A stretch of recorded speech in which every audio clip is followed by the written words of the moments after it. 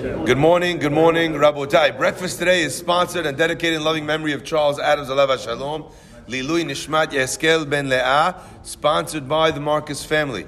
Breakfast is also dedicated in loving memory and Lilui Nishmat Shoshana Bat Leah, Alea Shalom, sponsored by Cookie and Stanley Chira. The Pasuk tells us about Yosef HaTzadik, V'chol asher hu oseh amunai matzliach biado. And everything that he did, every single thing that he did and he accomplished was Amunai Matzliach Biado. God would grant him tremendous success in his hand. Now this is a very interesting thing, and I point this out all the time. There's a huge difference between saying that someone found some Hatzlacha, they found some success in their work, in their business, in their studying, in their family life, than to say that he was Ish Matzliach. You see, Ish Matzliach is someone where the Hatzlacha is not in the thing, the Hatzlacha is in the person. Whatever they do, whatever they touch, that thing turns to gold. That's what Ish Matzliach means. That's what it means, Amonai Matzliach Biado. Now what's fascinating here is, our rabbis have always told us that when a person is experiencing beracha, it's very important that that experience of beracha is not touted, is not brought about into the sphere where everybody is seeing it and everybody is looking at it. In fact, Mechila, it's very hard for me to focus, I apologize. The Pasuk says, Pinu lachem tzafona, which means turn to the north. The Jewish people are standing at Har Sinai, and God tells them, Pinu lachem, turn tzafona.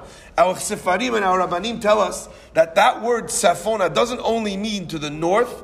Tzafun, on the night of the Seder, it has the connotations of hiding something. That's when we hide the afikoman. So Pinu lachem tzafona was that God said to them, you're now the chosen people. I've granted you the blessing of being mamlechet kohanim v'goy kadosh.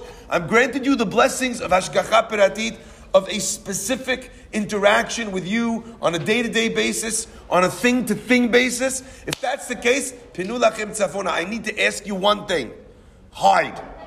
Now that sounds like a crazy thing to ask the Jewish people to do. And it doesn't mean that a person has an obligation to hide their Judaism. The opposite. No one's asking you to hide your Judaism, your kippah, your Magen David, whatever it is that identifies you as Jewish in the public sphere. But the fact that we should have our money and our houses and our cars in the public eye, where it causes animosity with other peoples and the other nations of the world, that causes a lot of times, number one, jealousy, number two, ayin hara, and all of these things, they can only result in things being a little bit more challenging for us. Yosef HaTzadik, he's an Evet, he comes in, nobody's looking at him. All of a sudden he has this tremendous success. What happened now that he was in the public eye and everyone could see him? The result of that was the story of Potiphar and Potiphera, which resulted in Yosef landing himself in prison. They say an unbelievable thing. The Gemara says about Rabbi Zera. He was one of the great Amoraim that when it came time, and he was very, very well renowned for his genius and for his tzidkut. Haya hava mitmir milmismeche. He was hiding from them giving him semicha. He didn't want anybody to know. He didn't want them to make him into a rabbi. Okay? He sat there quiet in the corner. He didn't want anyone to know. Once, Kivan sheshama mi Rabbi Elazar heard what was going on. And that this guy doesn't want to get to become a semicha. He doesn't want to get the title of rabbi. He wanted to remain hidden. What did he say? Rabbi Elazar said, Have kabal v'kayam. He should be, the word kabal in Aramaic means that the person was in darkness. It was very dark. It was hidden. He said, if the guy is hidden, v'kayam, that will result in him having a kiyum, an existence. He will sustain himself. He will survive because he's not in the public eye. Nobody knows. Nobody's giving him kavod. Nothing like that. Now listen, Rabotai. These words, they rang a bell in my head. Because maybe that's also a hidden part of the idea of what goes on in the story of Purim. We find those words in the reverse in Purim. Kiyemu v'kibelu. What did they do? They achieved, they kept the mitzvot of the Torah, v'kibelu. Like the Gemara is saying over here. Kabel v'kayam, kayam v'kabel. How would they keep the mitzvot of the Torah? By hiding themselves.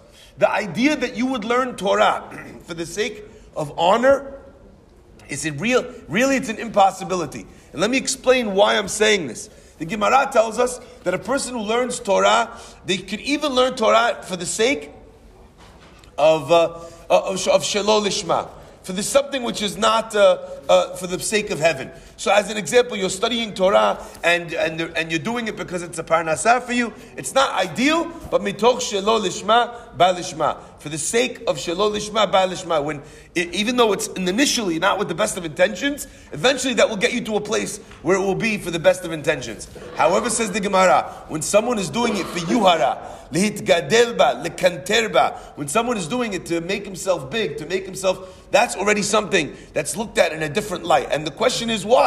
Isn't that also just one of the Shelo Lishmas? And the answer, Rabotai, I think is illuminating. If a person is learning Torah for the sake of their own kavod, it's not like if you're doing it for a parnasah, for a job. Why? For the job, I have a side benefit, but the thing that I'm doing is pristine. When I'm learning Torah for my own sake, for my own honor, it's exactly the opposite of everything that Torah stands for. The nature of Torah, the first words of Torah spoken to the Jewish people was, Anochi Amonai, I am Hashem your God. To be able to learn for your own kavod is anathema to the concept of Torah. So says the pasuk maybe in Megillah, Ki yemu v'kibelu. How did they achieve the Torah, the aims of Torah, the modus operandi of Torah? By being chashuch a little bit. Now, I think that it's a very interesting addendum to this. Was the Chazon Ish. When the Chazon Ish was younger, he wrote a sefer, and he refused to write his name on the name of the sefer. He hid it in the title, but he didn't want anyone to know that it was him because he wanted to remain quiet, just sitting in the corner and studying. He went, but he needed, in order for people to read his book, he needed an approbation. He needed someone to write in the beginning of the book that this book is the right book to read. So he went to some Gedolim and he presented them the manuscript. But he wouldn't tell them who it was. In fact, if you wanted to buy his books, there was an address there, and the address wasn't his. He tried as much as he could to obfuscate the system, so you couldn't know who it was. He took the book and he didn't tell the rabbi who wrote it. The rabbi looks at the book, he looks at the man in front of him, he says, I'm sorry, he goes, I can't give you a haskama for this book, because it's impossible that someone from this generation wrote this book. This is a book that's written with a kedusha, with genius, with an understanding of Torah that belongs to hundreds of years ago. So I can't write it because it's plagiarism. Do you understand that? That was in many ways, that was the biggest haskama that he could receive, was that. Now the reason why I'm saying this idea, the reason why I'm mentioning this idea specifically over here is because for many of us, we're not Gidolei Hador. For many of us, we're not tzaddikim, we're not, we're not great Torah scholars, and I speak for myself here first and foremost. There's a natural desire and an inclination for a person to want people to know his name, his achievements. You want people to know, and you tell yourself that the reason is because that will help. I don't know, maybe I want more people to listen to my class, not because I want them to listen to my class, but the focus maybe is in the word my. And the question is, how hard are you working to get people to listen to other people's classes? If you're not working as hard to get them to listen to other people's classes as you are working to get them to listen to your classes, maybe it's not about the class and the Torah, maybe it's more about your fame and recognition. And it's hard within an internal compass to know when you're being genuine about this, when when actually the intentions are pure. But, however, and I will say this is not only true for a person who's a Torah scholar. What if a person does great acts of chesed?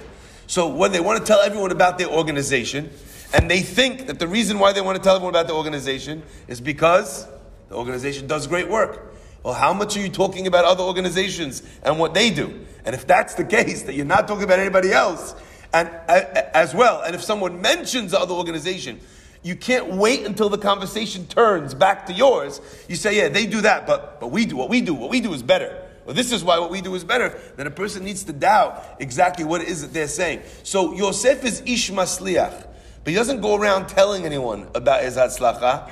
It almost comes out against his will, and still it bites him. So a person, as much as they can, should run from the limelight. I had a meeting yesterday with someone who said that he wanted to give some money for tzedakah. And he says, but Rabbi, I'm willing to give the money for tzedakah on one condition.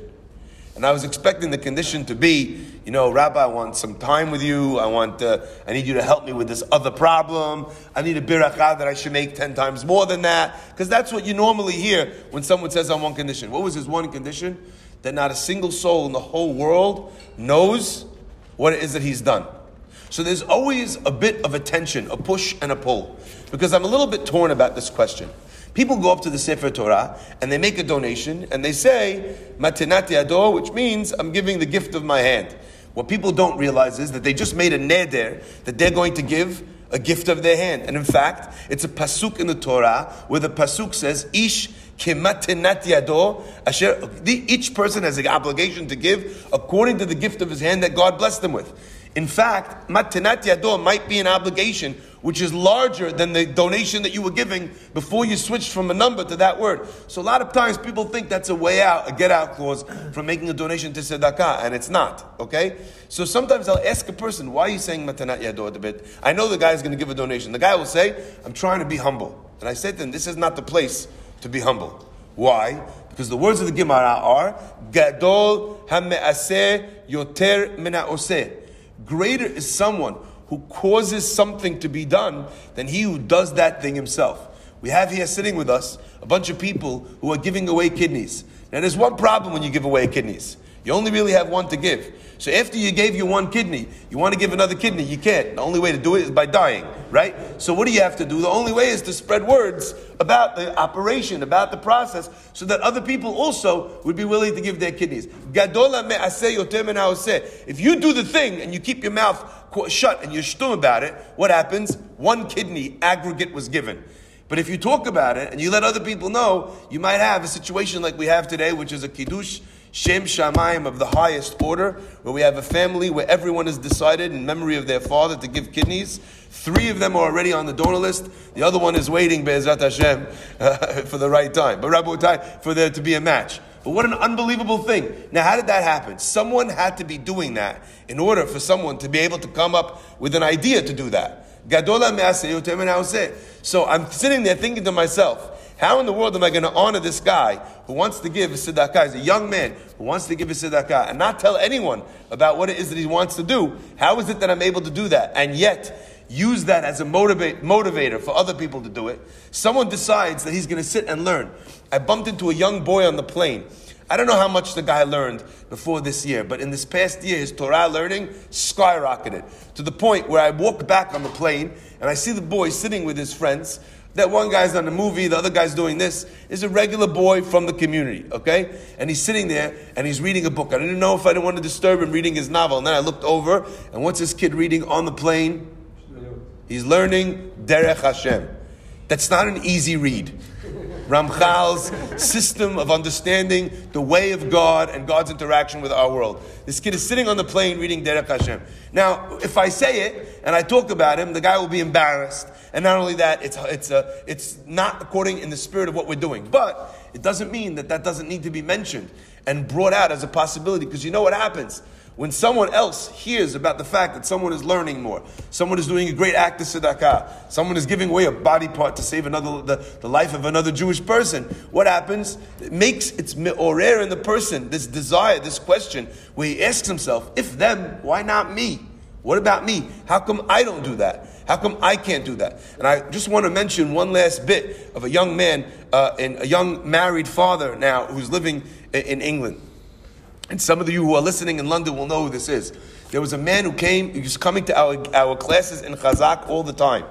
And he felt like he wanted to give when it came up to the time where we were doing a dinner and raising money for the organization. So this young man comes and he says, Rabbi, it's been tough. We've had a tough time. I don't have any extra money. I'm trying to support the family in the best way that I know how. He says, but I assumed, I jumped the gun.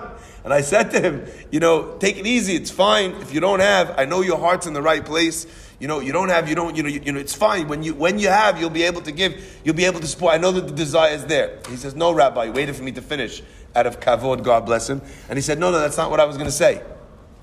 He says, and I went over my finances to see where I could give, how I could give something small, at least every month, to an organization that's done so much for me and for my family. And he says, and I realized that if I cancel my cable subscription for sports, and I go watch the game by a friend or at the pub or wherever else I watch it, but I don't have the opportunity to watch it at home, if I can't, then I have an extra 10 pounds a month, and I'm going to make that as a 10-pound donation for the tzedakah. I'm crying, Rabotai. Here's a guy sitting there trying to figure out, what are we all supposed to say? I don't have anything on me. I gave this month. I gave at the office. Mechila, I gave 6 people today. We have a lot of excuses. Here's a guy scouring himself for what it is that he can give. That's the pasuk. The pasuk is telling us about Yosef HaSadik, that Yosef was someone who was so successful, but so long as it was under the radar, everything was fine. Rabotai, we read something over here in the beginning of the parasha, which really magnifies this idea that Yosef HaSadik, he's supposed to be the leader of the tribes. It's gonna happen. Yaakov is getting him the coat. He's the one who he's studying with the most. It's gonna be him. But like the pasuk says, Vayisneu oto, and his brothers hated him. Al chalomotav ve'al devarav. If he'd have only had dreams and never opened his mouth, then there wouldn't have been that sinah. But it was the fact that he brought this great gift out into the public eye that suddenly, al chalomotav ve'al devarav, on the fact that he said it. So every person, at least in their efforts to try and do better, should try, even if there's things that you need to show people that you're doing in order to inspire them, there should be at least some things that you do quietly, without anybody drawing anybody's attention, that the only sake of the mitzvah is only for between you and HaKadosh Baruch Hu. What a wonderful thing it is when someone can walk into a makolet in Israel and ask them, say, what is the biggest outstanding bill that you have for a family in the neighborhood? And don't even say anything. Just pay the guy, 100, 200, 500 shekel to pay down the bill. The guy never knows what happened. He may not even realize when they give him the bill at the end of the month that it happened for him. But nobody knows that besides for you and HaKadosh Baruch Hu, and of course the person that you used, the shopkeeper, in order to be able to. What a beautiful thing that is. If we can do these mitzvot without any kind of recognition. Be'ezat Hashem, HaKadosh Baruch Hu should pay us back 1,000-fold for all the mitzvot that we've done, of course, even in public, but 1,000,000-fold for the ones that we've done without any recognition for them. Baruch Adonai Le'olam. Amen ve'amen. Rabbi Chananya ben Akasha Omer.